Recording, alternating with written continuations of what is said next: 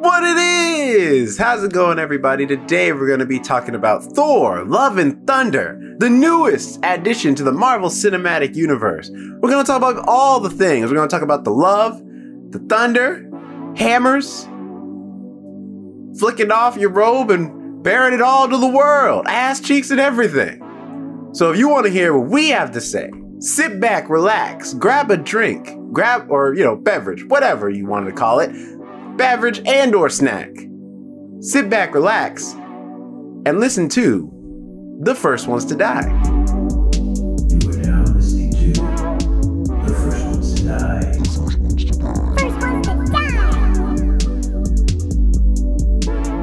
How's it going, everybody? Welcome to The First Ones to Die podcast. I am your host, Jerome Rhett. Hope you are having an awesome day and or night and or morning, whatever time you are listening to this podcast, this recording, of course. I am joined once again by my co-host and friend, Alex. Alex, how are you? I'm super. Look, I got another drink. What is that? Sour Patch energy drink. Stop getting candy theme. Well, I guess the last one was a candy theme, but stop getting sodas that are not meant for the human consumption. What I love that it says it's Sour Patch, like the candy, but it says energy, 0 sugar. Oh, it smells like it. Yeah, it's yellow. Oh, no. Yeah. See? Keep doing this to yourself. First it was the flaming hot dew. Now it's this. Oh, this one just tastes like they melted the Sour Patch things. No, thank you. Mm-hmm. At least that reaction was tamed compared to the other one. The other one got me. There was, I think they're still around maybe somewhere else. There's you're going to take another, just get another drink. To try it again. It's not worth it. It's gross. There's another, there is a place in Seattle here. I think it's called Fizz Pop or Pop Fizz. Well, I think it's Pop Fizz. That was just a soda place. That's closed down now, but they used to sell all types of sodas from everywhere, sodas I never even heard of. And they used to have one that was made by the same company that makes the cookie dough bites, and they had a cookie dough bite soda.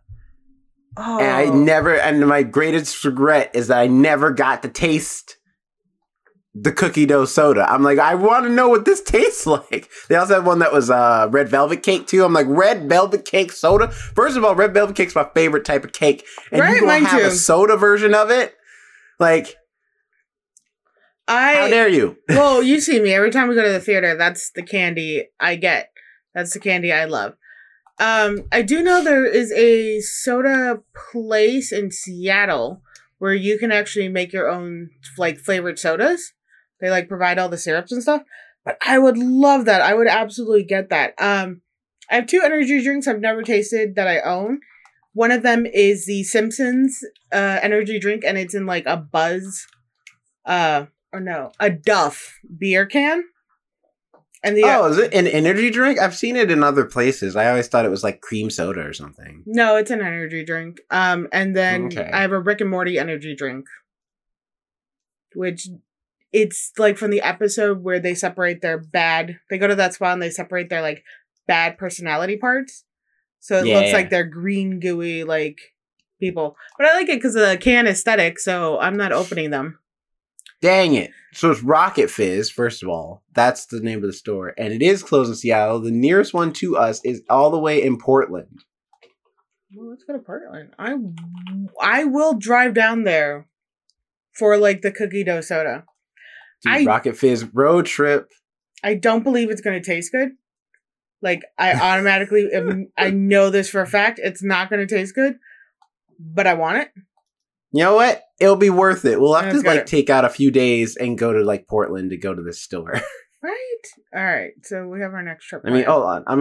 I know we have a podcast to do, but now I am actually invested in this. I'm going to find out what are the directions. How far is it from at least my place to get there. Is there by car. one in Los Angeles? Because if we can't make the trip, I can have Jonathan send us up one. Be like, Jonathan, I need you to go to this place. I need you to grab these certain sodas. It says via I-5, it would take, at least from my location, and you're 15 minutes away from me, so probably from your location, it would be 3 hours and 20 minutes from where I live. Oh, I could do that in probably like 2.5 hours. Yeah, that's not a bad drive. That's easy. I don't drive safely. I mean, I'll drive us, but but we'll still get there. My mom was not happy with me because she lives in Baker City, Oregon, and by maps, it is 6 hours. However, when I drove from there to here, it was like such thick fog you couldn't see in front of you.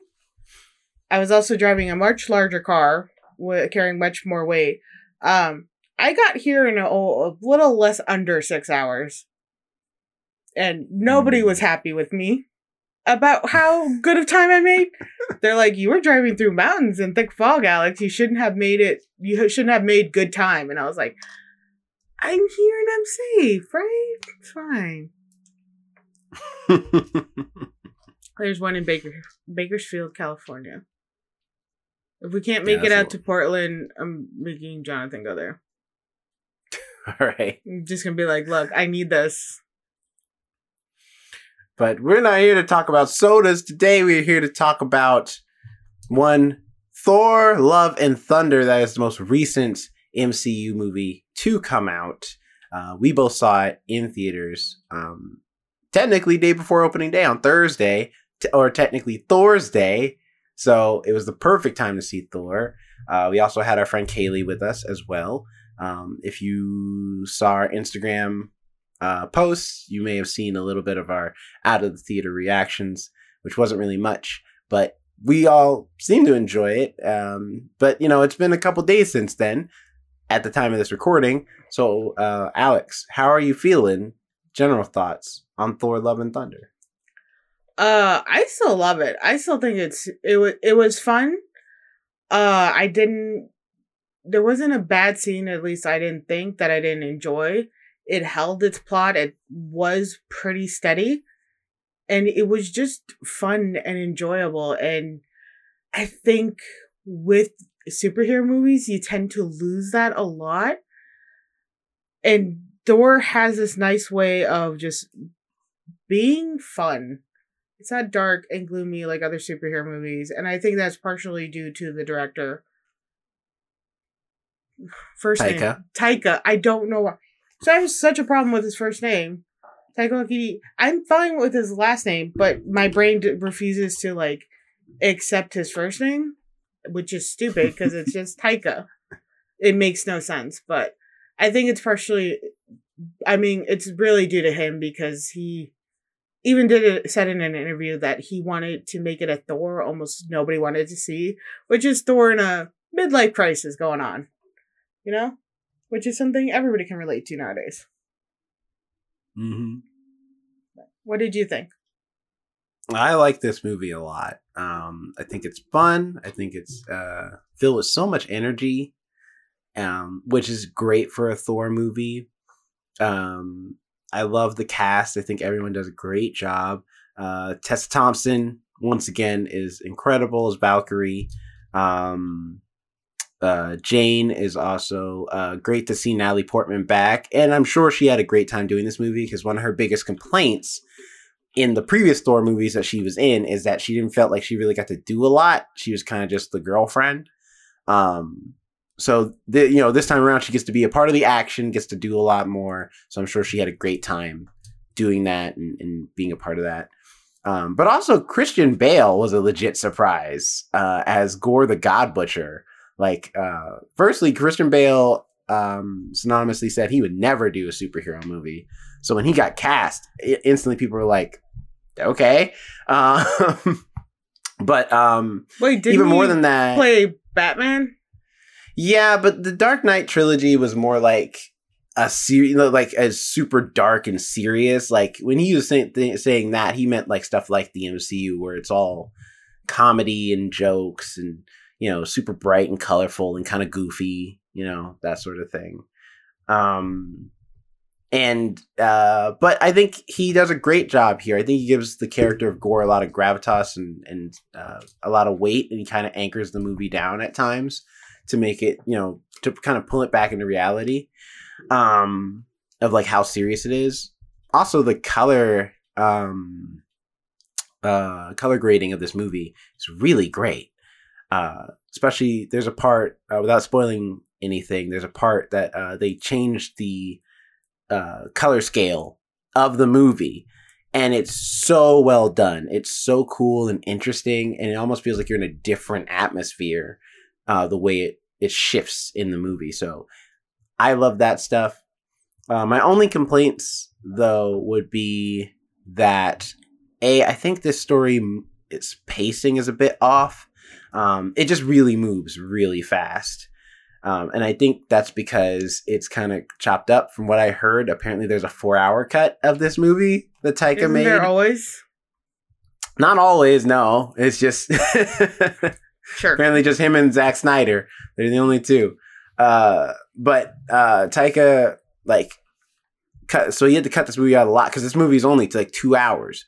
So he had to cut it up a lot to make it what it is, and you can tell there's a lot of times where it feels like we're just barreling through into the next scene, and it really just burns through a lot of minutes, not in a bad way, just a thing where I was like, oh wow, we're already here. Okay, I thought it was gonna take a little bit more time, but all right, we're here now. That's exactly what I enjoyed about this movie, and even the last Thor one, Ragnarok. It was because it didn't feel like it wasted time on certain things. It just went to the next scene and it was like, all right, let's keep going. Because that's how like my brain works. I'm like, I get this is like you need that like emotional connection, so you kind of needed that scene or this or that. But it's like my brain's like, well, let's keep going. We have like kids are in danger, world's ending. We need to do stuff. Let's go, let's go, let's go. So like that's a lot of my problems with like superhero films. There's a lot of like moments where they're just standing and talking and like explaining why they're a superhero, why they got into this, what's going on, and like all this stuff. And it's like, yeah, but let's continue. You have a mission. There's people in danger. Let's go. Let's have some urgency. I think, yeah, but with Thor Ragnarok, it felt paced out better. Like the characters had time to breathe, and like you got time with everybody, because like to piggyback off of that, the other problem is, as much as I like Jane and Tessa Thompson, they don't get a lot of screen time because Thor soaks up so much of it. And I know he's the main character, but there's a lot going on with Jane's character, with with Valkyrie's character that we don't get to see because we kind of just burn through so many plot points going into the story. So it's like, I feel like I like this movie, but I don't like it more than Thor Ragnarok, which felt like it really was taking its time to let each character have their moment to really like, you know their motivation for that movie, versus this one. It feels like it is very much Thor's movie, and there's a lot of characters that kind of just come and go as the plot needs them to, because we're just moving like with no time to stop and really like let any character other than Thor, and I guess maybe Jane gets a little bit more time than Valkyrie and even Korg does, but like we're really moving really fast, and it's kind of doing a disservice to some of the supporting cast compared to the main character. That being said, though, overall, it didn't hurt the movie for me. It didn't make it where I was like, oh man, like I would love this movie if not for, no, it's like I still enjoy this movie. It still is one of those ones where I'm gonna like, like as if I ever do like a Thor marathon, I would enjoy watching, waiting for this one to be on the list. Also, the soundtrack too was dope. Love the soundtrack. I'm not usually a fan of 80s music, honestly, but like they use it so well, and it fits. It genuinely fits with everything. So I was like, yeah, all right, I like it. Mm-hmm. I like everything. So those are our general thoughts. I should have said this before, but for those who don't know how our reviews work, is that we give a general thoughts section, and then we have a spoiler section after this. So you might be like, oh man, they just finished the review. There's still like a whole other like 30, 40 minutes left. That's because we're going to get into spoilers. So right now we're going to go into the spoiler section. So if you haven't seen Thor Love and Thunder yet, pause this, watch that, then come back and finish the review. If you care about spoilers and stuff. But before you go, hold on, wait a minute now. Before you go, don't forget to like, favorite, and subscribe if you're watching this on the YouTube channel. If you're not and you're just streaming, give us 5 stars, thumbs up, a review on all the streaming services you can find us. And don't forget to follow us at The First Ones to Die on all the social media platforms to find out about more stuff we are doing that you might be interested in watching and or listening to. So do that first. Then pause this. Then go watch Thor Love and Thunder. Then come back. It's a lot of steps, but I feel like you can do it. I believe in you. Should I say something encouraging too? You can do it. Yes, Alex, go for it. You can do it. I was talking to my mom and I told her about something, how like I'm terrible at comforting, and she started laughing. And I was like, what the hell? She was like, oh no, it's just nice to know. She's like, because she's really bad at comforting me. Terrible. So she's like, oh, it's just really nice to know that you're bad at it too. She's like, it makes me feel less bad. I'm like, can you focus for 5 seconds? Like, I was doing my best. But yeah, you can do it. Anyway. But I'm getting into spoilers of Thor. Well, Alex, is there anything in particular that stood out to you that you wanted to talk about first? So, it is a Thor movie, so anybody, just a fair warning, there is like a lot of flashing, different colors, the lightning, of course, but it's not only just the lightning.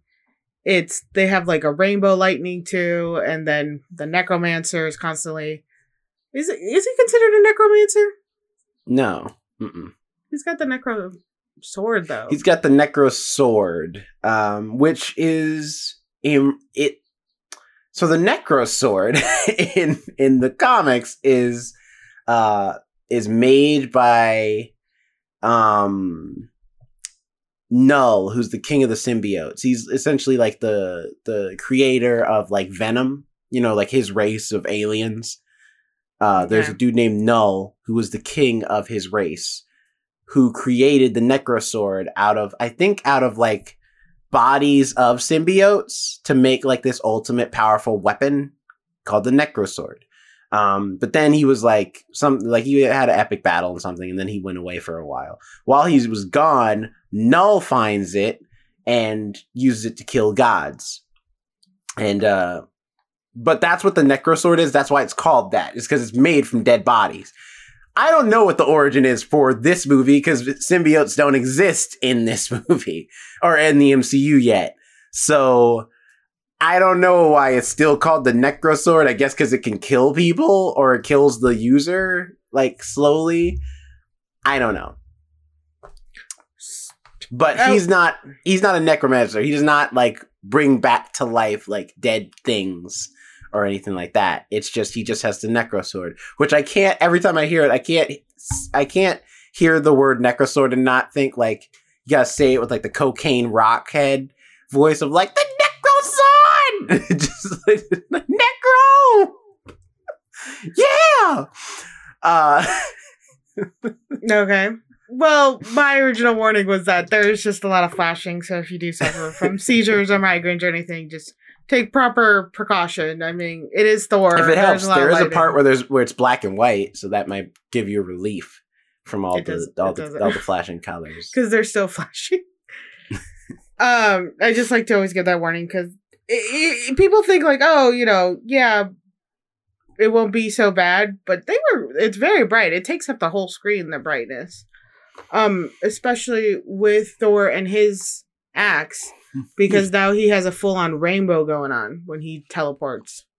I do love the way he teleports with that thing, because there was a scene... the Bifrost. Yeah, Bifrost. There was a scene where they're in the town of New Asgard, and Natalie Portman's character, as well as Tessa Thompson's character was like, don't do it here, don't do it here. And he does it, and it just blows a hole through the roof, and he comes back. He's like, so I couldn't find anybody. And she's like, you're paying for that. I'm sending you the invoice. I was like, yeah, I never thought about that. I was like, he's probably caused so much destruction of buildings just by teleporting, just by going off. I watched a review from Jeremy Johns. He brought up a good point where he's like, yeah, this Thor, it's weird to see Thor this way now because it's like the whole thing he learned in Thor 1 is how to like, he was super sad that like the destroyer came down and was causing collateral damage to the small town that they were in Thor 1. And he learned a valuable lesson about how like his actions and the gods' actions like can affect the people of Earth. And so he took it as a charge to like protect the people of Earth. And now it's like you cut to this Thor and he could care less. Like he's just like he destroys that temple of aliens and he's just like, well, what are you gonna do? Well, and then he burns a hole through the new Asgard thing. It's like, I don't know. This feels like a Thor who's just forgotten that lesson. Has just been like, I mean, what are you gonna do? He's back to being a himbo. Well, I can kind of see why, because he's like so focused on like basically trying to go back to whom he once was, and that was just a Viking god, but he can't because all he thinks about is like the loss of his family, and he kind of abandoned his place. He should have been king of New Asgard, but he's like, no, I'm gonna dip. And yeah, that was his thing at the end of Endgame where he's like, I need to go find out who I'm supposed to be. And then he ends up hanging out with the Guardians, which I'm like, man, I feel like we missed out on I feel like maybe in the 4-hour cut, we probably got to see more of him with the Guardians. Cause I'm like, man, we missed out on a lot of adventures that probably would have been epic to see of the Guardians with Thor. Would they? Because like, it's a clear sense of like, he only helped fight at the end when they like, that's why they were getting annoyed with him, because he kept sitting down and being like, I wonder where I'm supposed to be. And it's just that's that one adventure, but there's probably plenty of awesome adventures they've had. It happened in that one where they were in all that water, and then he went up to that like hill. He's like, I'll plant my sword and I'll wait until I'm called. And then they're like, we need your help. We're way outnumbered. Like, what are you doing up here? And then he just shows. So it's multiple times he's done it. Just in the short span we did get. I also love the roster of the Guard. Just to talk about the Guardians real quick. I like the roster of the Guardians right now. Like, they're way more fun. Peter Quill, Drax, Nebula, Mantis, and Krallig. Rocket, and Groot. Mm-hmm. And there's Kraglin. Oh, and Kraglin, yeah. Kraglin. Yeah, Kraglin. Which I love that he stabs himself with Yondu's arrow. He's still not good at it. I like that they were like, he's like, oh, you told me to stay with the ship. And this is blah, blah, blah. We're married now. They're like, you have to stop marrying somebody on every planet we go to. Yeah. It's not okay. That was funny. I hope that pans out in Guardians 3 and maybe also the Christmas special. There's going to be a Christmas special? Of course there is. That's coming out first, I think, this Christmas. And then Guardians 3, I think, comes out next year. Or the year after next year. No. It's next year. Yeah, November of next year, I think, is when it comes out. They need to stop now. It's the last one, so... I don't believe their lies. It is the last one. Because, like, Batista said, like, that's my last movie. I'm done. Like, I want to do more. I want to do other things. James Gunn has said he's done. Sorry, I need to fix my mic. James Gunn has said he's done. Like, he doesn't want to do any more Marvel movies, at least for right now. Probably because he's like, DC lets me do whatever I want. Marvel's got too many rules. And then, besides, they fired me once before. DC lets me do whatever I want, whenever I want to. So I'm going over there to play in the better sandbox. DC and Warner Brothers are crashing. They're like, yeah, they're desperate. They're like, look, we don't care. Just make the movie. Look, you did a good one, and like, go for it. Like, you made us money. Like, clearly you can do something we can't. He is one of the few who's making them money. Like, between Peacemaker and Suicide Squad, he's batting 2 for 2. I really can't think. The Batman pulled in a good number. I don't know who. Yeah, Matt Reeves did the Batman. Yeah, but that's in it. I just mean like stuff that's in the DC like extended universe. They're still trying to do. Yeah, it's James Gunn. I mean, technically Zack Snyder, but he's done doing movies. Yeah, he did the one and is like he's still working through some personal things, of course. Catherine Bigelow. Well, it's just Zack Snyder's moved on. He wants to do these Army of the Dead movies now for Netflix. Like that's what he likes doing. And then you think he's working on another movie too. But there's like, Catherine Bigelow's got Wonder Woman locked down. That's her whole thing. And I don't know who's doing Aquaman 2 or Shazam. But, they got some projects in the works. But anyway, back to Marvel stuff. I think there's like a couple major plot points to talk about when it comes to this film, like Jane Foster's character having cancer and her using. I thought that was great. I think it's really cool. Now, granted, I thought they were going to go phrase that. Well, not her having cancer. I just meant I thought it was cool that they actually did the plot from the comics.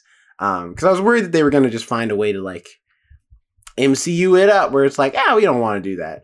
Let's just make something up. They're like, no, we're going to do the Mighty Thor arc. And I think it's done pretty okay. I think the only thing I wish is that I wish we had got more of Jane just being human, like without the powers, before we just like jump into her being Thor. And I know it's that the movie we kind of need to go, but I'm like that's what I mean by it goes so fast. It's like we don't really feel like we get a lot of time to really dive into like some of the like smaller stuff that on paper seems like unnecessary details, but it would make the character feel a lot more fleshed out. Because like the thing about Jane especially is that unlike like Thor, we've seen this character through all 4 movies. Valkyrie, we got to know a lot about her in Thor Ragnarok. So, and she was in, even though it was briefly, she was in Endgame for a while. So we got to like see her there too. So it's like we got to get to know this character a little bit more. With Jane, we haven't seen her since Thor 2. So there's a lot of time has passed, and it feels like they do like a flash in the pan of like what happened, and now she's got cancer, and now she's Thor. Here we go, moving on. And it's like I wish we got more time with her to like more time to see maybe if her like trying to work on her cancer or just deal with the reality of cancer or anything. Like we didn't get a lot. Like we kind of just moved past it really quickly. I get what you're saying with trying to, like, the coming to terms with the cancer or finding out or things like that. I get that part. But as for the years she was apart from Thor, I mean, she pretty much did the same thing she did with Thor, which was hide out in a basement doing sciencey stuff. Which, don't get me wrong, she, like, her achievements in the movie were amazing, and she got to, be a well-known scientist, which is fantastic. But, like, even the person, Kat, I don't know her character's name. Oh, Darcy. Darcy is like, you can't keep hiding away in a basement. Can't keep doing that. So it's like, she's still just in the basement doing the lab work. She sleeps on the couch as she did in all the other works where she's just really focused on her work, which is fair. I mean, she was actually doing very good work and it was impressive, which is why issues arose with her and Thor, not because he was jealous of her work or anything, but because she gave everything to that work. And so I don't feel like there would have been much to see there, but I understand, like, yeah, finding out she had cancer and maybe following through those parts of, like, almost her downfall before we saw her uprise. But from what it sounded like, or the way they presented it, was that she immediately had, like, stage 4 cancer. And so, like, I guess she didn't have time to process. It almost felt like she only accepted the terms when Thor was like, you need to stay here. Like, you can't fight. And it's only then she's kind of like, oh, shit, I am actually really sick. Like, I think it would have been interesting, too, if they'd done it like they did it in the comics, where in the comics, Mighty Thor just shows up. And because there is no Thor becomes unworthy. Taking pictures of your cat again while we're doing the podcast. I'm sorry, he is super cute. Shut up. It's harder to do that when there's only you and me. Go on. In the comics, yeah, like Thor becomes unworthy, and so he can't pick up Mjolnir, and he just like goes away to like find himself essentially and become worthy again. And the next time we see Thor, they're just like Mighty Thor, and it's a woman with like this beautiful blonde flowing hair and everything, and it's like, and she's like buff and powerful, and everyone was like, "Who is this person?" And that was a big mystery for a lot of the Mighty Thor run, or that first arc, and then you find out that it's Jane, but it's a shock because you haven't seen Jane for a while, and then and she's powerful, strong, beautiful, all this stuff. And then when she loses the hammer, or she drops the hammer, you see what she looks like, and she's emaciated, and her hair is falling out from the chemo treatments, and she looks completely different. She looks so weak compared to her Mighty Thor form. That's the I know it would have been weird and probably would have been a lot of makeup to do, but I think it would have been interesting to see that too, because I'm like, you still got like all your hair and stuff, and you still look relatively healthy. Like, in the face, you look definitely like gaunt and all they did was make her paler and like give her like darker circles. Yeah, I'm like, I would have liked to see. That's what I mean by like, I feel like they could have done more with it if they had more time to utilize.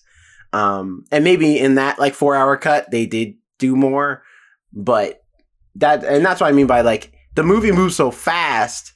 It's hard to like see where there would have been time for these smaller moments, but I think they would have been necessary to like take the movie to the next level of, because you're dealing with a cancer plot. Like, that's a pretty powerful thing, especially for a lot of people who are dealing with terminal illnesses. To see that person become a superhero, it's why Jane Foster's Mighty Thor was like a really big deal in the comic books. Is that it's like, oh man, even like, that's a unique thing. A person who has like this terminal illness and they're a superhero, and not only a superhero, like one of the most powerful superheroes at that.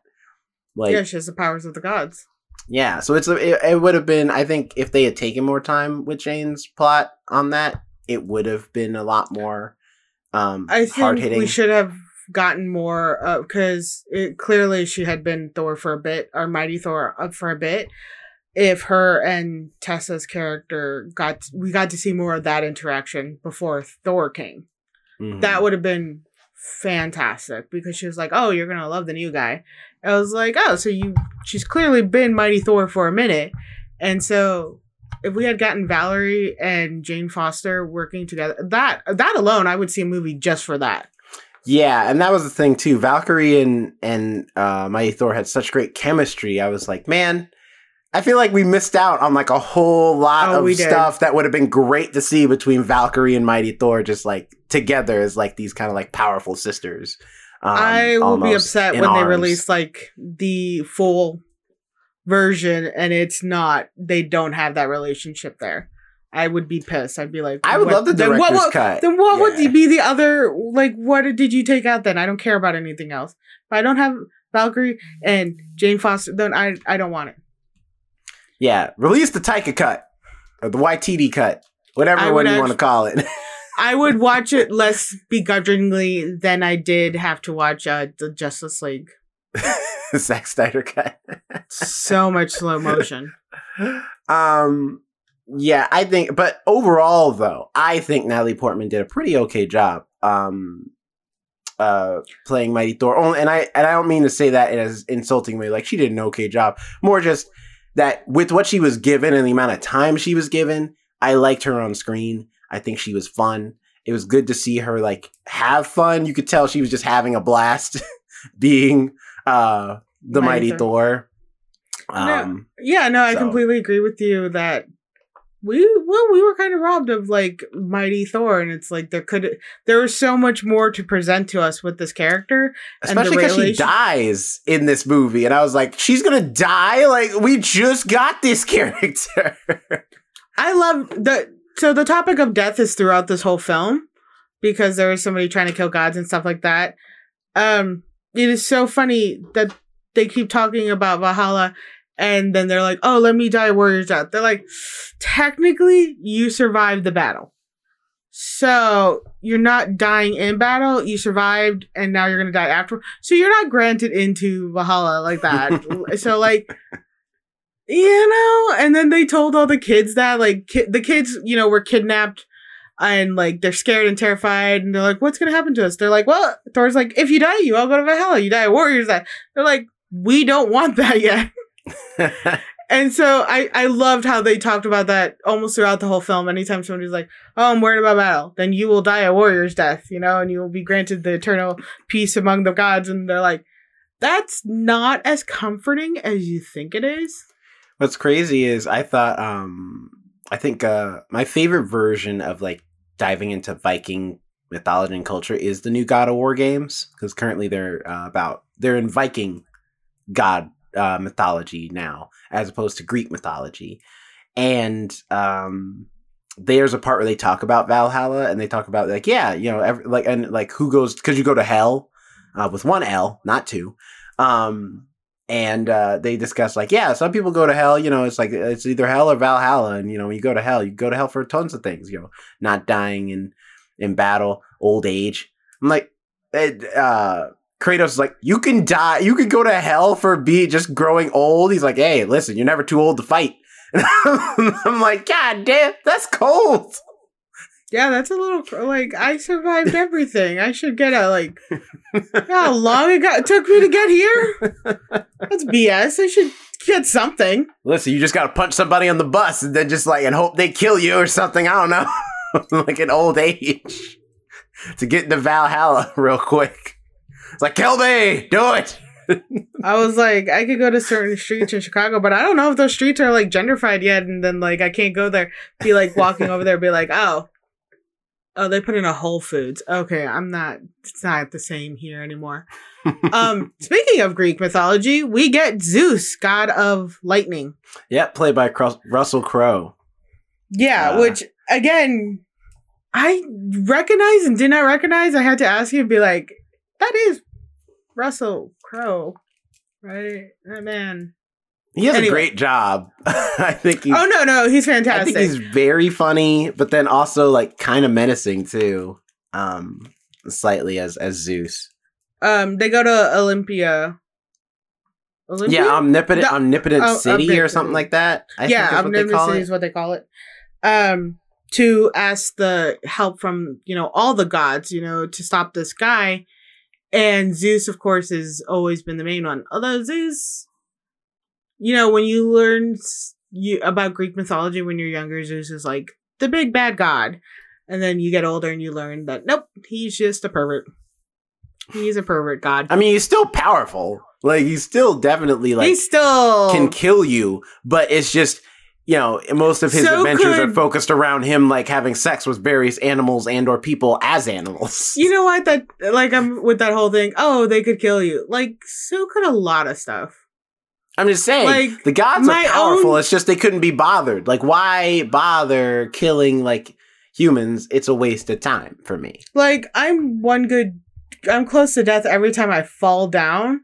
Like, God help me. I stabbed myself accidentally with a knife a couple days ago, or like a couple weeks ago. Yeah, I cut my finger accidentally with a knife, so. Well, I left it on the counter, and my counters are like waist high, and I like moved really quickly, and I just, in my belly.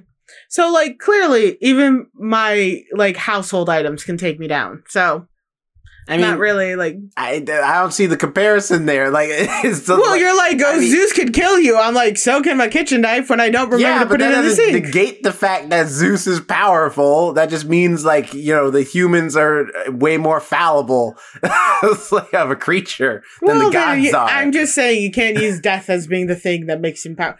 No, it's not the death makes it powerful. It's the fact that the man can call lightning down and destroy an entire planet that makes it powerful. He's also the one who is, you know, flicks Thor's robes off. Yep, all the ladies in the audience were just like, yeah. Yeah, we all got... Probably some dudes, too. Just in the and I'm asexual, too, but you gotta appreciate that. I will say he's been working out, man. He's even bigger than he used to be. He's I like know. huge. Yeah, because they had him like this, so his muscles, also his just like backwards, like really straining. And I do love how he got a Loki tattoo. Yeah, Like I did see that in the like trailers and stuff, but like to actually see it like in the movie, I don't know. It was like, oh, more. I'm curious if Loki will show up because he's technically still alive. He's just in the TVA right now. Yeah, well, they trapped him. He has no powers. But he does have like a temp pad or whatever, so he can go into the timeline if he wants to and go say hi to Thor real quick. So I wonder if they'll ever bring him back. That's a whole thing. There was an episode, I think it was the second episode, where I didn't notice it at first until somebody pointed it out. It starts raining or there's thunder and Loki actually turns back around and looks up at the sky. And somebody was like, he's looking for Thor. He's looking for his brother. And I was like, why would you make this moment so sad for me? Like the guy is just walking into a building. All of a sudden I'm like, okay. But I really love is why I bring up that flicking scene too was because they were there with Valkyrie, Jane Foster, and Korg, and they were threatening. They're like, "Oh, let's get rid of the disguises of your companions," and they're like, "Whoa, wait, it's not gonna." And they like ripped off their disguises. They're like, "Look, no flicking, absolutely no flicking."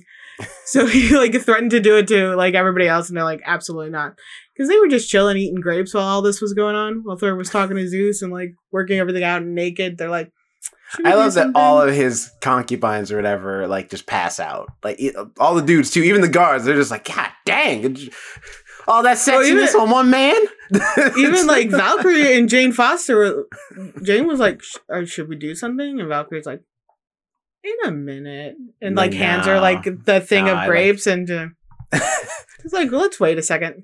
No, let it be. There's no rush. But I mean, we could help. Let it be. Yeah, pretty much. But I do love that he like threatened to do it to them, and they were immediately like, wait a second, and they like ripped off their disguises, and they're like, no flicking. Got too much do pride. not flick us. Yeah, do not flick us. That whole scene in the Omnipotent City was I like so much because one, they mentioned so many different gods, and they also mentioned like, was it the miso god? Is that what they called him? The little dumpling god? Yeah, that was so cute. It was like, hey, bow. Yeah, and everybody in the theater, everybody was like, "Oh!" It like was you really just heard cute this like looking. wave. It was adorable. It was so cute. I loved it. It was like, oh, and it's just like a little dumpling. With like, anime eyes. They knew what they were doing. Like, had little anime eyes and everything. Absolutely. That's the god I would worship. I don't know if he's like the god of miso soup or something, but I like miso soup. Not all the time. I like the broth more than anything. I think it's also interesting that there were not Eternals, but Celestials there, which I was like, oh, wow, that's cool. Celestials are also here in Omnipotent City. It seemed like it was almost not even, it wasn't just Greek gods. I think they had a couple Egyptian gods too that I saw. So that was just like the city of the gods, which is really interesting that they just brought all of it together in one place. Mm-hmm. Because they do make a distinction. Thor is a Viking god, and they often say that he's a Viking warrior, he's a Viking space warrior. They're constantly saying that.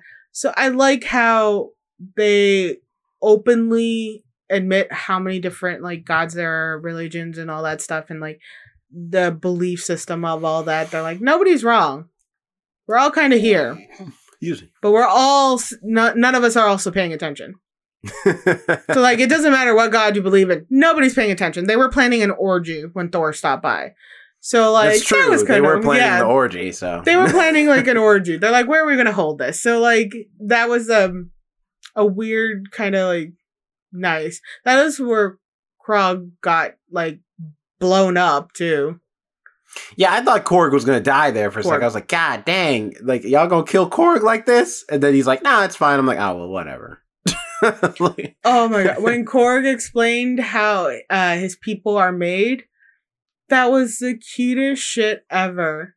His two dads go to a lava pit, hold hands over a lava pit for, like, I think that he said like a month or something like that. Yeah, and then the little Korg is made, or little Krogan is made.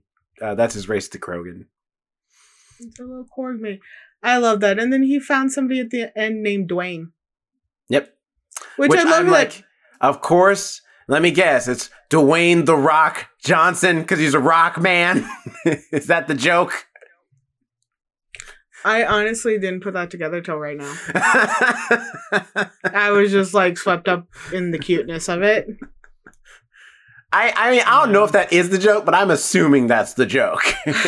I think that's the joke. That is probably the joke. It makes so much sense.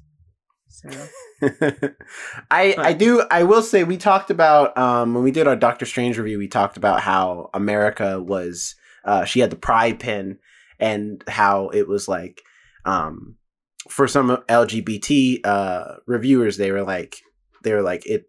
upset that there wasn't a lot of representation with America as far as like her actually being known that she was queer.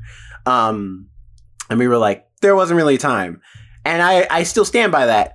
This movie, however, there was time for them to show Tessa Thompson have a girlfriend or something. Like, all we get is she kisses one of the Zeus's concubines like hand, and then there's possible like her flirting with Jane a little bit, but that's it. And I was like, of all the movies, this was the one where you could have her like, I don't know, just have a bunch of girls, even if you didn't want to give her a girlfriend, just have a bunch of girls that she's like banging or whatever, and she's just like, all right, sorry girls, gotta go, I gotta go save the day, and then she just leave or something. You could do more and be more playful with it in this movie because this one's a comedy, so it could be fun. I do agree with that, and then they kind of gave the excuse because Korg was like, oh, you just, don't get attached to anybody, sleep with countless people, numb yourself with alcohol because you lost your whole sisterhood in a battle and you watched them die and now you can't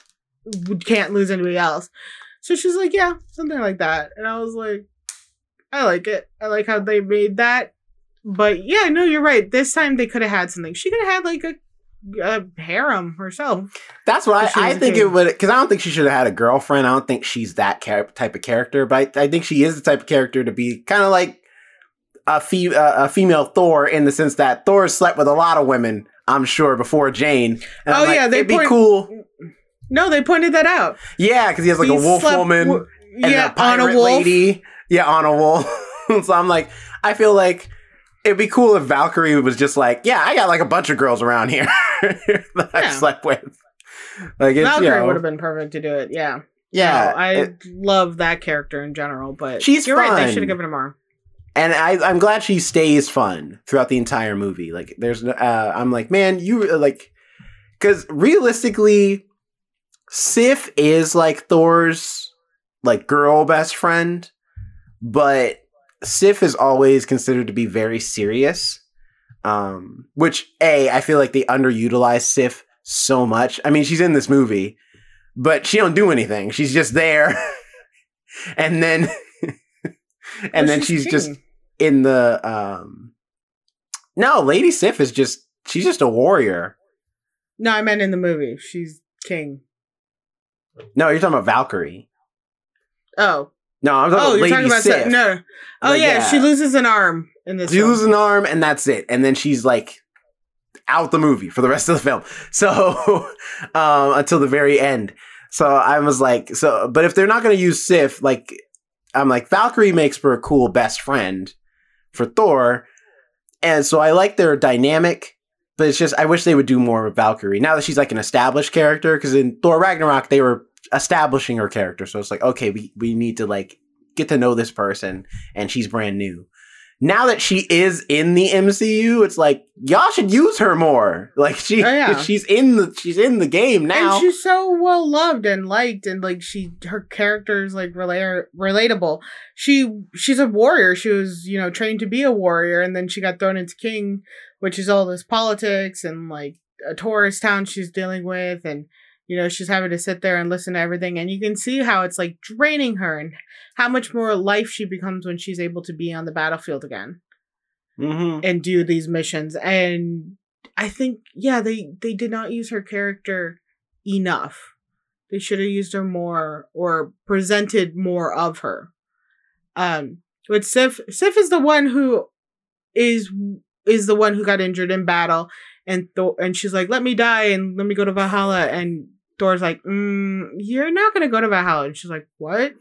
And he's like, well, you survived the battle. You didn't die in battle. You're dying from the injuries in battle, but it's like the battle's done. Yeah, and it's going to take a while. So yeah, it's going to be a minute because you just lost your arm, but you're not bleeding out. And she's like, oh, then get me out of here.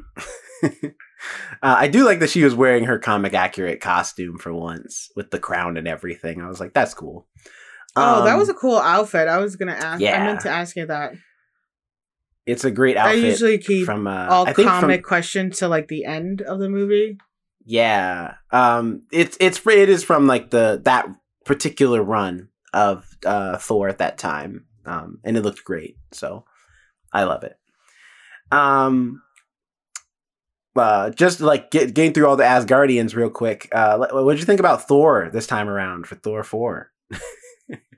Thor 4. He got kind of annoying at times, I won't lie, because he was like very whiny. But I enjoyed him. It was almost like they were taking him back to the beginning, but then he was trying to discover him or figure out who he really was. And oftentimes when you try to figure out who you are, you regress. You go back to the person you knew the strongest. And that's who he was. He was like a himbo who threw his weapon around without any idea of like property damage. And here he gives up being basically a god. He accepts his fate as like a Viking space warrior. Mm-hmm. So Thor drops being a god, and I think that's another thing we see in this movie is clearly he's, even though they're trying to kill him for it and he's like, oh, I'm still the god of thunder, he doesn't wear the title like he used to. Because he's not taking charge, he's not being at the forefront. He's just like, I'm just fighting, and that's it. So I think it's very interesting to see this as, if you think about it, as Thor not being a god at all. It's almost like he's trying to work up to his status as actual god again. And this is kind of his redemption, where he's like saving children's lives, doing what he can, not allowing his emotions and, you know, this shock of Jane Foster dying or having cancer or anything like that affect him, because he has to focus on the mission. He has to do what is good, you know, for the greater good style. So I think we kind of, this is definitely a middle-age crisis movie. He's going through some shit. But I think this is a movie that allows him to almost reclaim his stance as a god. I think it's that he's like, and this is what I mean by like, I think there's some more stuff that was left on that cutting room floor that would have been neat to see. Because I think they're trying to, the implication is that he doesn't want to be a god anymore, like to your point, but that he also, the reason he doesn't want to be a god is because he feels like he's probably destined to do something more than that. And in this case, it's be a dad. Because we get that implication where him and Jane, when we're doing that montage of them together, he sees a baby, and that's like, it is to imply that he's thinking like, maybe I could have kids with Jane. Like, I would love to, you know, for her to be my wife, but also maybe the mother of my child. And then also the way he is with the kids when he like projects into their cage to talk with them, like he's being like total dad mode. So, and then at the end of this movie, he is a dad, technically, because he's taking care of Gore's daughter, which I don't know. Like, I think she is supposed to be Singularity because she doesn't get a name, and we see her with like the Eternity kind of like silhouette in the reflection pool when we go see Eternity. So I think she is supposed to be Singularity, but they haven't confirmed that. So I'm just going to call her. Her name is Love. Yeah, see, that's what I mean. It's like it says it's called Love in the movie. So I'm like, is she supposed to be Singularity and they've like changed her name, or is she not Singularity at all and they're making up a new character? I don't know.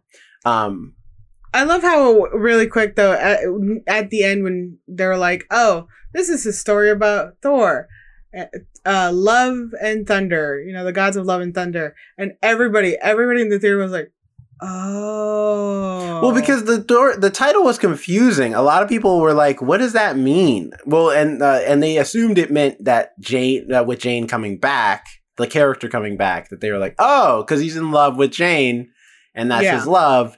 And then Thunder, because he's the god of thunder. That makes sense. But it's like, no, actually, it's about this child and Thor going on adventures together.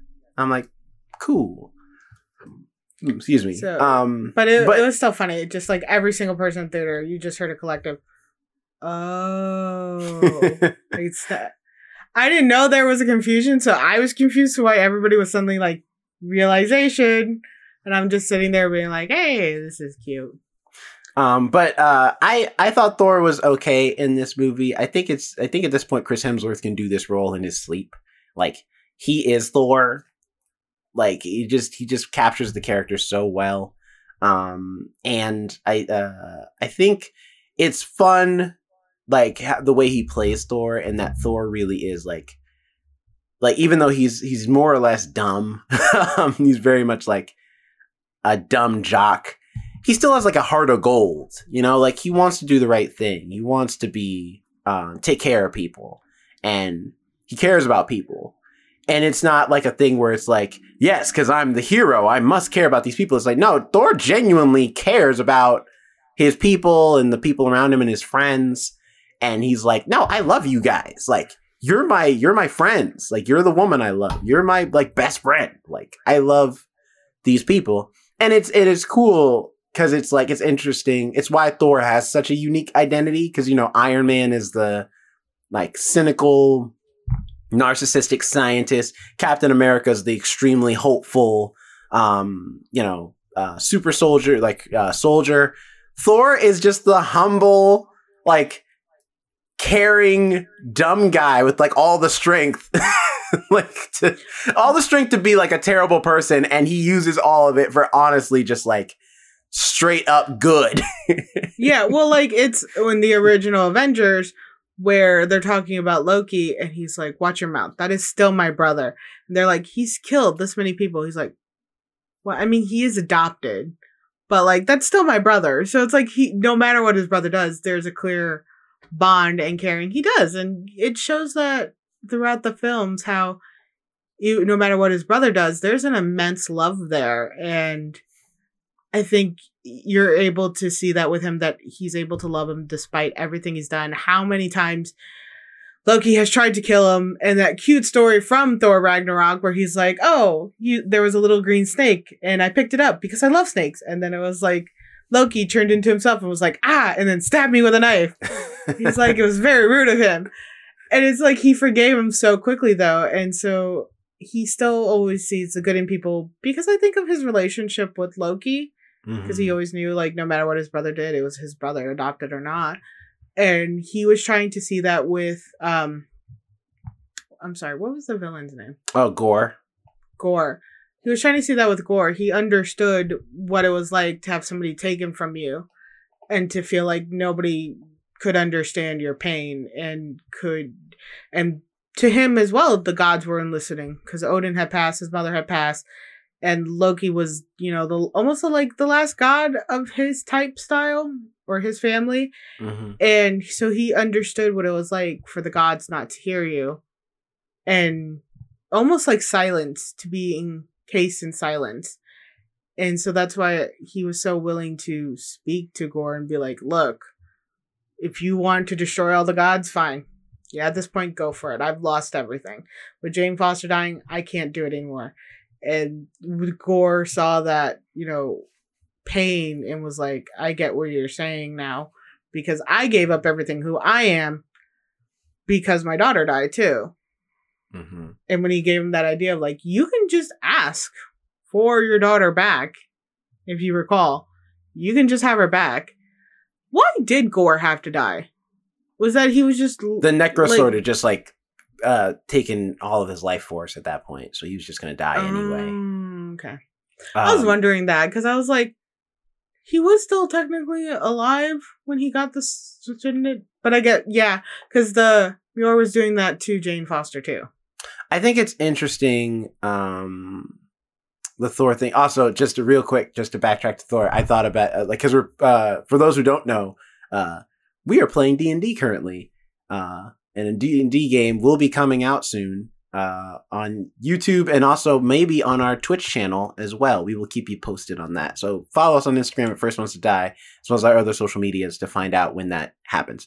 But just to relate it, like as far as because when I think the Trinity of the MCU, I always think it's Iron Man, Thor, Captain America. And so it's like Iron Man is clearly like chaotic good. Captain America is lawful good. And then I like to think Thor is in the middle at neutral good. He's just a good dude, just neutrally. He's just a neutral guy. He just tries to be, yeah. He does destruction, so he doesn't care what happens. I think he's chaotic good. The neutral good. Well, chaotic good is like chaotic good is where like you'll do good, but even if it means you have to hurt other people to do it, like it is like good is very like, you know, hey, it's the like it was for the greater good. I don't care. You know, like how Tony built Ultron. And even after Ultron went rogue, he was still like, he destroyed like the whole like, glass temple. That's like chaotic good, no? I think he destroyed a whole temple. But the temple was an accident versus like Ultron was intentional. He meant to make a robot overlord. He just didn't expect it to go evil versus like, yeah, he made that without thinking of the oversight versus Thor was like he was genuinely trying to save the temple. And then, but it's just, he just didn't take into account the fact of how strong he is, and then the whole thing shattered. I still think he's more chaotic good than anything. He'll just be like, I'm going to go do this. And it's like, Thor, don't do it. I already did it. So I feel like that's where it falls, where he's like chaotic good. But I think it's interesting them dealing with the weapons in this movie, especially because like I love the relationship between Thor and his hammers, where every time he's trying to get back with Mjolnir, Stormbreaker's just like, hey, what's going on in here? Well, so since your ex showed up, now I'm just what, chopped liver? Oh, you just forgot about me, huh? You forgot how all those adventures we went on together. It was me that saved the day in Endgame. Remember that? When he tries to call it back in the town meeting, and then Stormbreaker. Yeah, Stormbreaker. Stormbreaker came like to his side. He's like, "Hey, yeah, I was calling you. Who else would I be calling? It's fine. Don't worry about it." Like pours a beer on it. It's like, here, your first beer. Yeah, Stormbreaker. He should have bonded with that. Stormbreaker did a lot for him, and then he gave him that whole cool rainbow bridge, and he's still being rude about it. Mm-hmm. I like how they had a moment with Stormbreaker. Like when he gave him his foot, he was like, "Look, I know things have been rough between us, and like I know seeing my ex hammer is a lot, but like we're together now, and it's gonna be a little weird, but like you're with me, and you're my weapon, and my Stormbreaker, and it's okay." And the way he talks to it, it's just like, this is such a sweet moment. But even with the Necro Sword, like it was really cool to see like how it corrupted Gore and like turned him like evil, and then like with the effect with the yellow eyes and stuff, I was like, man, this is really cool. And also the design, I love this. It's a normal looking sword that's all black, but I feel like there's so much like in its simplicity. I feel like there's so much legend behind that sword, which I'm a huge like fan of, like especially in D&D when you like name your weapon. I'm like, that's like, it's cool. Like it's one of my favorite parts of Game of Thrones when they're like, what is the sword called? It's like, yeah, because that matters. Like a sword, like yes, the warrior is legendary, but a warrior is just as legendary as the weapon they use to become that legend. So it's cool. Yeah, but you have to like name it in battle. Because I was watching The Hobbit. I watched all the Hobbits and Lord of the Rings. And when Bilbo has his sword, they're like, it doesn't have a name. Like, you just have a sword. It's like a letter opener for you, for what the elves use. So, like, you have to get a name in battle. It doesn't have anything. He's like, oh, well, fine. And then he goes and tries to kill the orcs with his little letter opener. Oh my god, I love The Hobbit. I like it better than Lord of the Rings. I know a lot of people don't like Lord of the Rings more than The Hobbit, but I'm still all The Hobbit. I think it's because I'm I like Lord of the Rings more than The Hobbit. but it's mainly just because Lord of the Rings feels like it has to be 3 movies. The Hobbit doesn't. But that's a different argument for a different day. Fair enough. But speaking of gore, he's probably the last one we're going to hit on because everybody else is just auxiliary. But Gore, I love Gore in this movie. I get why they had to change his character because in the comics he's like an alien and he has like no nose. He's kind of like a weird Voldemort.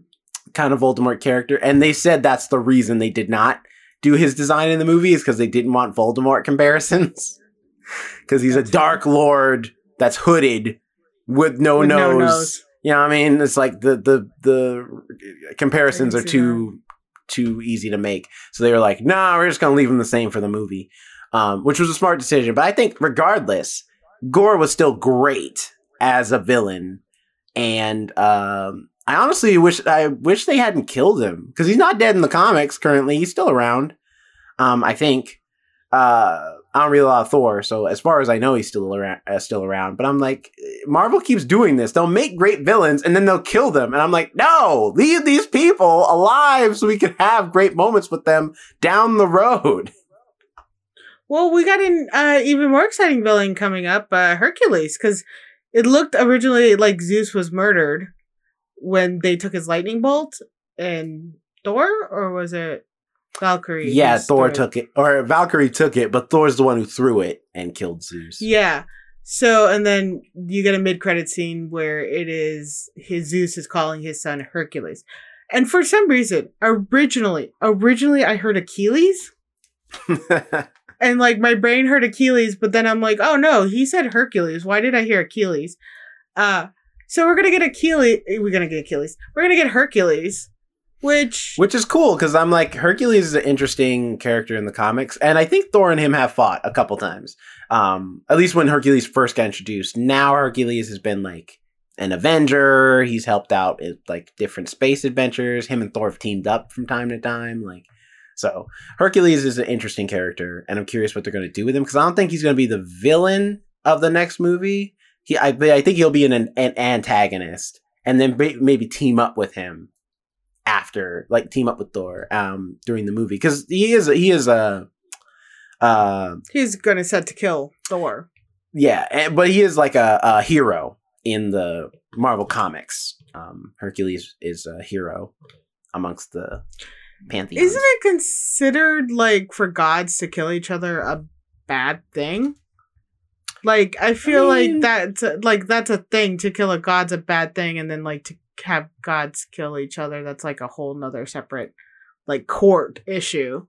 At least from like old stories I've read that have like other gods in them, they're like, you can't kill another god. That's like basically their version of like illegal. You can kill anything else, that's fine, but like you can't kill another god. Depends on the continuity. And also I think in this movie they kind of make it where gods are more or less just beings in space, but they're not like real gods. Like it's weird with the Marvel universe, and like I knew it was gonna get weird when they did the Eternals movie, and then they were like, yeah, so there are like gods kind of, but really the real gods are the Celestials because they made everything. And I'm like, okay, so then like every other god beneath them, then basically is what you're saying. That's why like demigods. That's why. But then why was Zeus ahead of everything when there was celestial gods there too? I think they just wanted a reason to bring in Zeus and Hercules. Yeah, but don't get me wrong, because they want to do Hercules. Yeah, I love how Russell Crowe played this character. It was great. He did a great job. He played it perfectly. You're right. He did the menacing part just right, where it was still a threat. It was a good threat, even though he's like talking about orgies. And then when he gets close to Thor, he's like, "Look, this guy is a threat. I will admit this, but we can't do anything. If he has a sword, he can kill us. You're gonna create you and your weirdness." It's like, we can't create panic because what's gonna happen when a bunch of gods are panicking, which is a good, I get his point of view. He still should have helped. He should have still like given him like some people to fight an army, but I get it. I mean, you've seen mob mentality. Mm-hmm. Think about mob mentality with gods. That's probably like 100 times worse. So I can see where they had his character come with that. And that's for that menacing part was like, look, this, it kind of gives like a hinting of like, look, this shit has happened in the past with God mob mentality. This is why I'm not doing anything about it now. This is why, like, you want to go fight, you go fight. Yeah, I think I just think it's sad that Gore is gone now. But I'm glad at least that his arc had a really interesting arc. That it's not that at the end he was like, because he was about to, he virtually won, because he could have still made his wish and been like, all right, I want all gods dead. But instead, it's like Thor does convince him to do a different path, and I think that's really interesting that that's the way Gore is beaten in this movie, as opposed to just we punched him really hard with the hammers and then like he died. It's interesting that he did get to that that kind of resolution. Also, it's cool to see Eternity. I never thought we'd ever see Eternity in a Marvel movie, and he looks exactly the way he does in the comics. Even sometimes, if you look closely, you could see Eternity's face in the where the head of Eternity would be, and I was like, "That's really interesting and cool."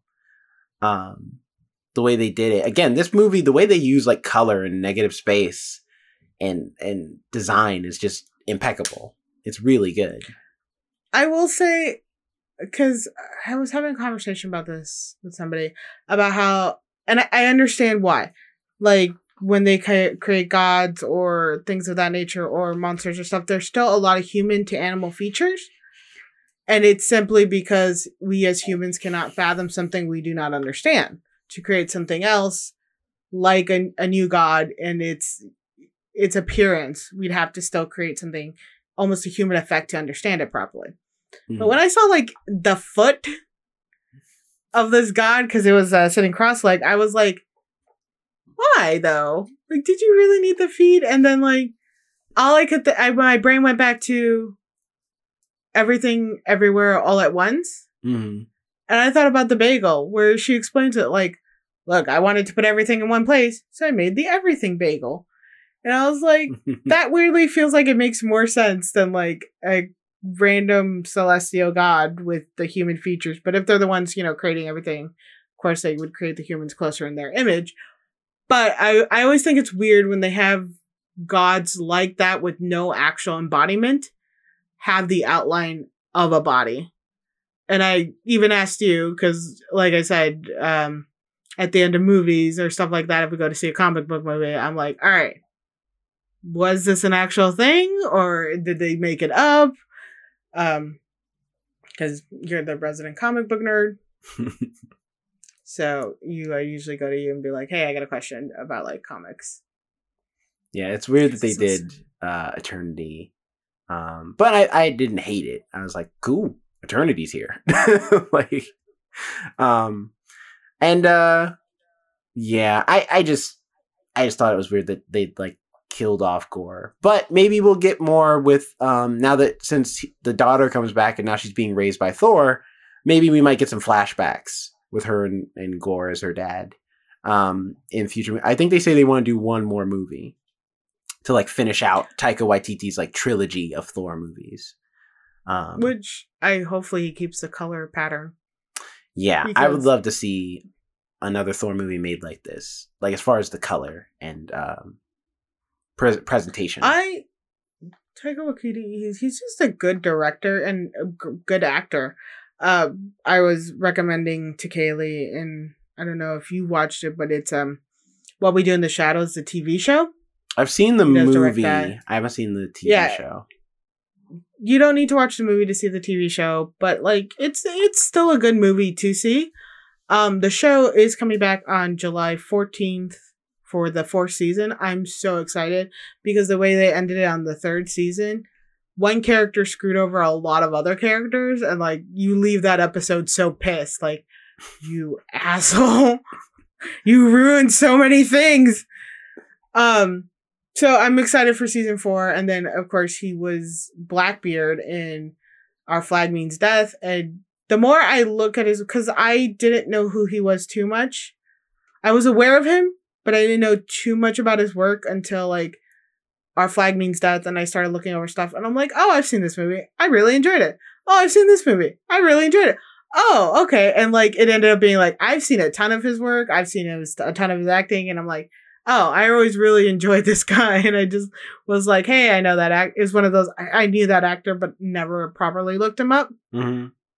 So I love that you can also tell his directing style and the way the films are made, because no matter what, they always have this like hint of real life comedy.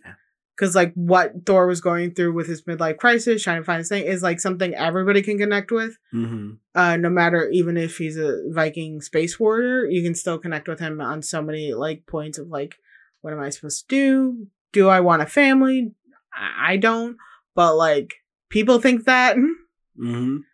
So it's the real life connections in a humorous way that he presents them is so good. He does it so well. It's really good. And I can't wait for Thor 5, whatever it will be called. Because technically, none of these Thor movies have had numbers. They've all just had subtitles. So it's been Thor Ragnarok, Thor Love and Thunder. Don't know what Thor 5 will be. But it'll be cool to see for sure. And then curious who like the main villain will be. Also, I'm curious if we'll ever get Beta Ray Bill in one of these. Beta Ray Bill is a character in the comics who is like an alien who is also worthy of the hammer of Thor and also often dresses like Thor. And they become like really good friends. They become like best friends. And on top of that, Stormbreaker, the hammer, that's his hammer in the comics is Stormbreaker. And because Thor, the Mjolnir's never been destroyed in the comics. So Thor's always had Mjolnir, and Beta Ray Bill was gifted Stormbreaker by Odin because he was like, man, you're worthy too. And you're a badass. Here, have your own hammer. So 2 comments, because we're getting close to our time. One, does he only know one pattern of outfits? Can he only style people in like one outfit? It's more like it's like, iconic. You know, you can't beat it. So it always looks good. If I like get the hammer myself, I wouldn't want any traces of gold on me. So I like the gray silver they have, but I'm not a fan of capes. I think capes are too much.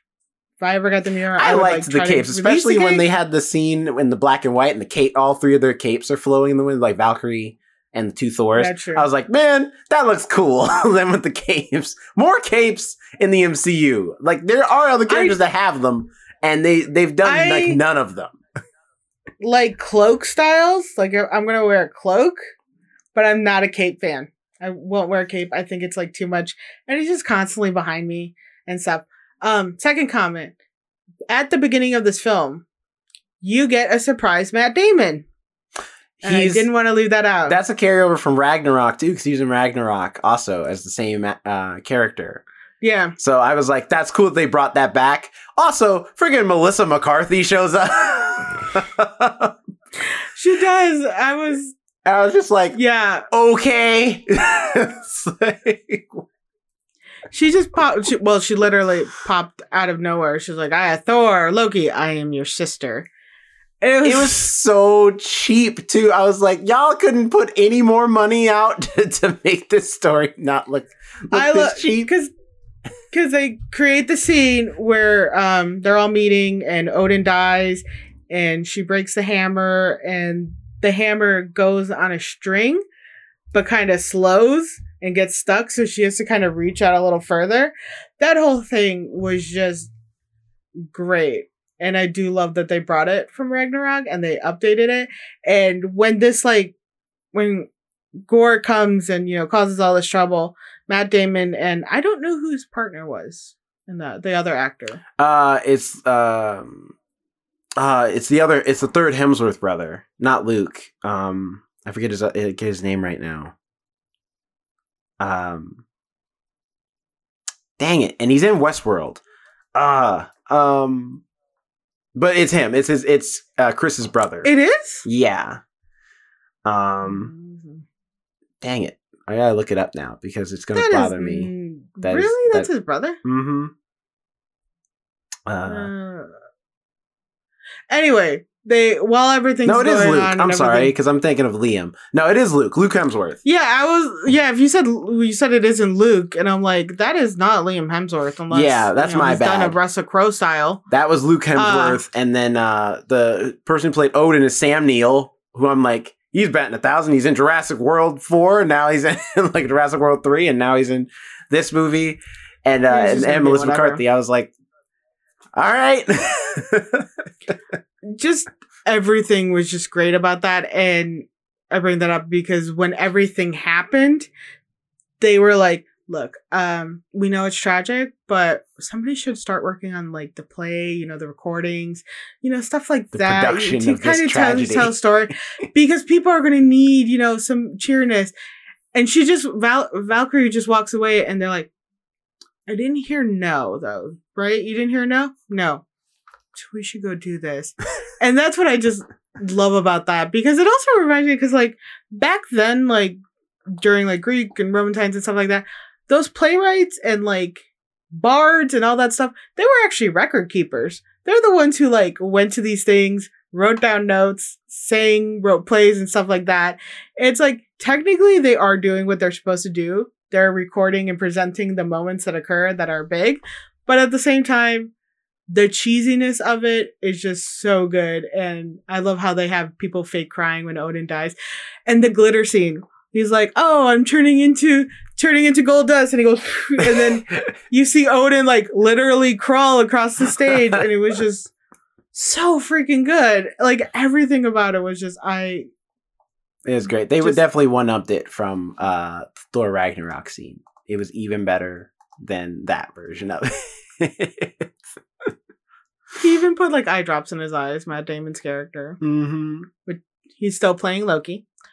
But yeah, I mean, honestly, just go to the movie to see that part. If you don't like Thor, that part's just great. If you need an excuse, if you're like, I don't want to see it, but I want to see it. People are weird nowadays. See it, but you know what? Screw it, I'll go. People are weird. You know how people can be. So it's like, if you want to see it, but you need an excuse to see it for some weird reason, go to see it for the cheesy play that's in the first 20 minutes of it. So what's your grade for this movie and final thoughts, like final wrap up? I give this movie a B. Just because it was presented well. I did enjoy it. I didn't have any major issues with it. Taika Waititi is one of my favorites. I like how much of a himbo Thor was. And he stuck with it. He didn't try to present himself as something greater. He was like, look, I'm going through some stuff. I'm going to do my best, but like I'm going through stuff. And all those scenes in the Omnipotent City was just gold. It was just great. I loved every bit of it. And I do wish we got more of Jane Foster's character and more Valkyrie's character interacting, especially because there was moments where they were like best friends or close friends that Jane was able to confide in her about having cancer and all that stuff. I wish we got more of that. And hopefully in the director's cut, we'll be able to see it. They did do more. If not, then I don't know why they bothered with the director's cut. So I think it's a B. It's solid. Again, warning for anybody who suffers from migraine or photosensitivity. This is the god of thunder, but he does deal with a lot of lightning. So keep that in mind. But definitely B, and I recommend it.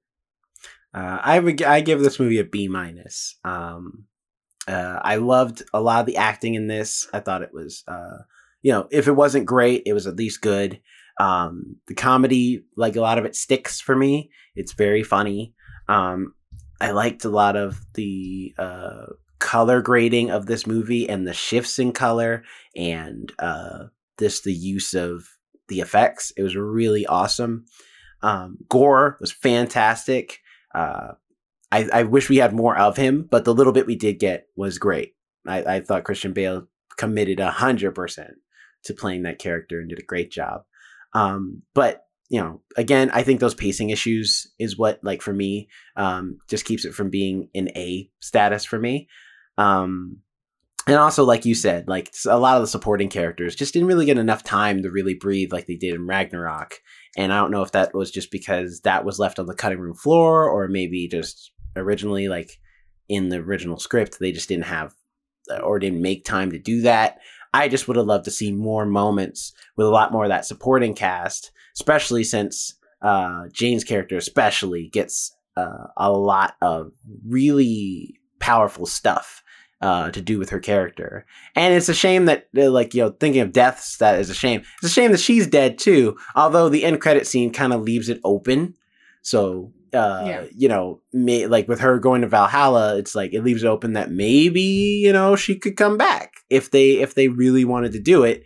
They could do something where she could come back. She is currently a Valkyrie in the comics, so it'd be really cool if they brought her back as a Valkyrie. Or if they brought her back as just Mighty Thor in general. I mean, the hammer now still exists. Mjolnir is just fixed now. So who's to say? Yeah, but now Stormbreaker's with love. Yeah, so I don't know what the plans are for the next Thor movie, but I'm excited to see what they are. But overall, this movie, I really enjoyed it. I'm glad I got to see it. And it is like, it's not like high up there as far as one of my favorite Marvel movies of all time, but it's definitely one of the good ones. I definitely enjoy it a lot. So that's our thoughts on Thor: Love and Thunder. Tell us what you thought if you have seen it. Comment below on the YouTube video, or just, you know, message us, TM us on our social media like Instagram and stuff. Tell us what you thought about the movie, and if you haven't seen it, you know, tell us what you're excited to see. First of all, you've watched this whole spoiler review if you've gotten to this point, so I mean, that's on you. But tell us what you're excited to see anyway. Like, what parts are you excited to go into in this new Thor movie? But before we go, socials. Alex, where can people find you if they want to, you know, comment, talk about stuff, talk about your cats or cat? Cat. The other cat's dead. I gotta stop doing that. Apparently, it makes people uncomfortable. Anyway, you can find me at Alex and Nobody on Instagram and on TikTok. You can also see most of what I do on TikTok of The First Ones to Die, where I show little clips of podcast past and future, and also some of the editing I do, or late night editing when I get really bored, or hear me make commentary about Star Trek, because I also have just been binge watching that again. I love it. Star Trek's always my favorite. And you can find us on all social media at The First Ones to Die, such as Twitter, Instagram, again, TikTok as well. And you can always DM us there or send us an email at thefirstones2die@gmail.com. Where can we find you, Jerome? You can find me at NotJeromeRett on Instagram, as well as at RoboZooMedia and at Jerome_the_show for other creative things that I am working on. Also, if you want to get exclusive extra content that you can't get on the audio streams, you know, streaming sites or our social medias, check out The First Ones to Die at YouTube.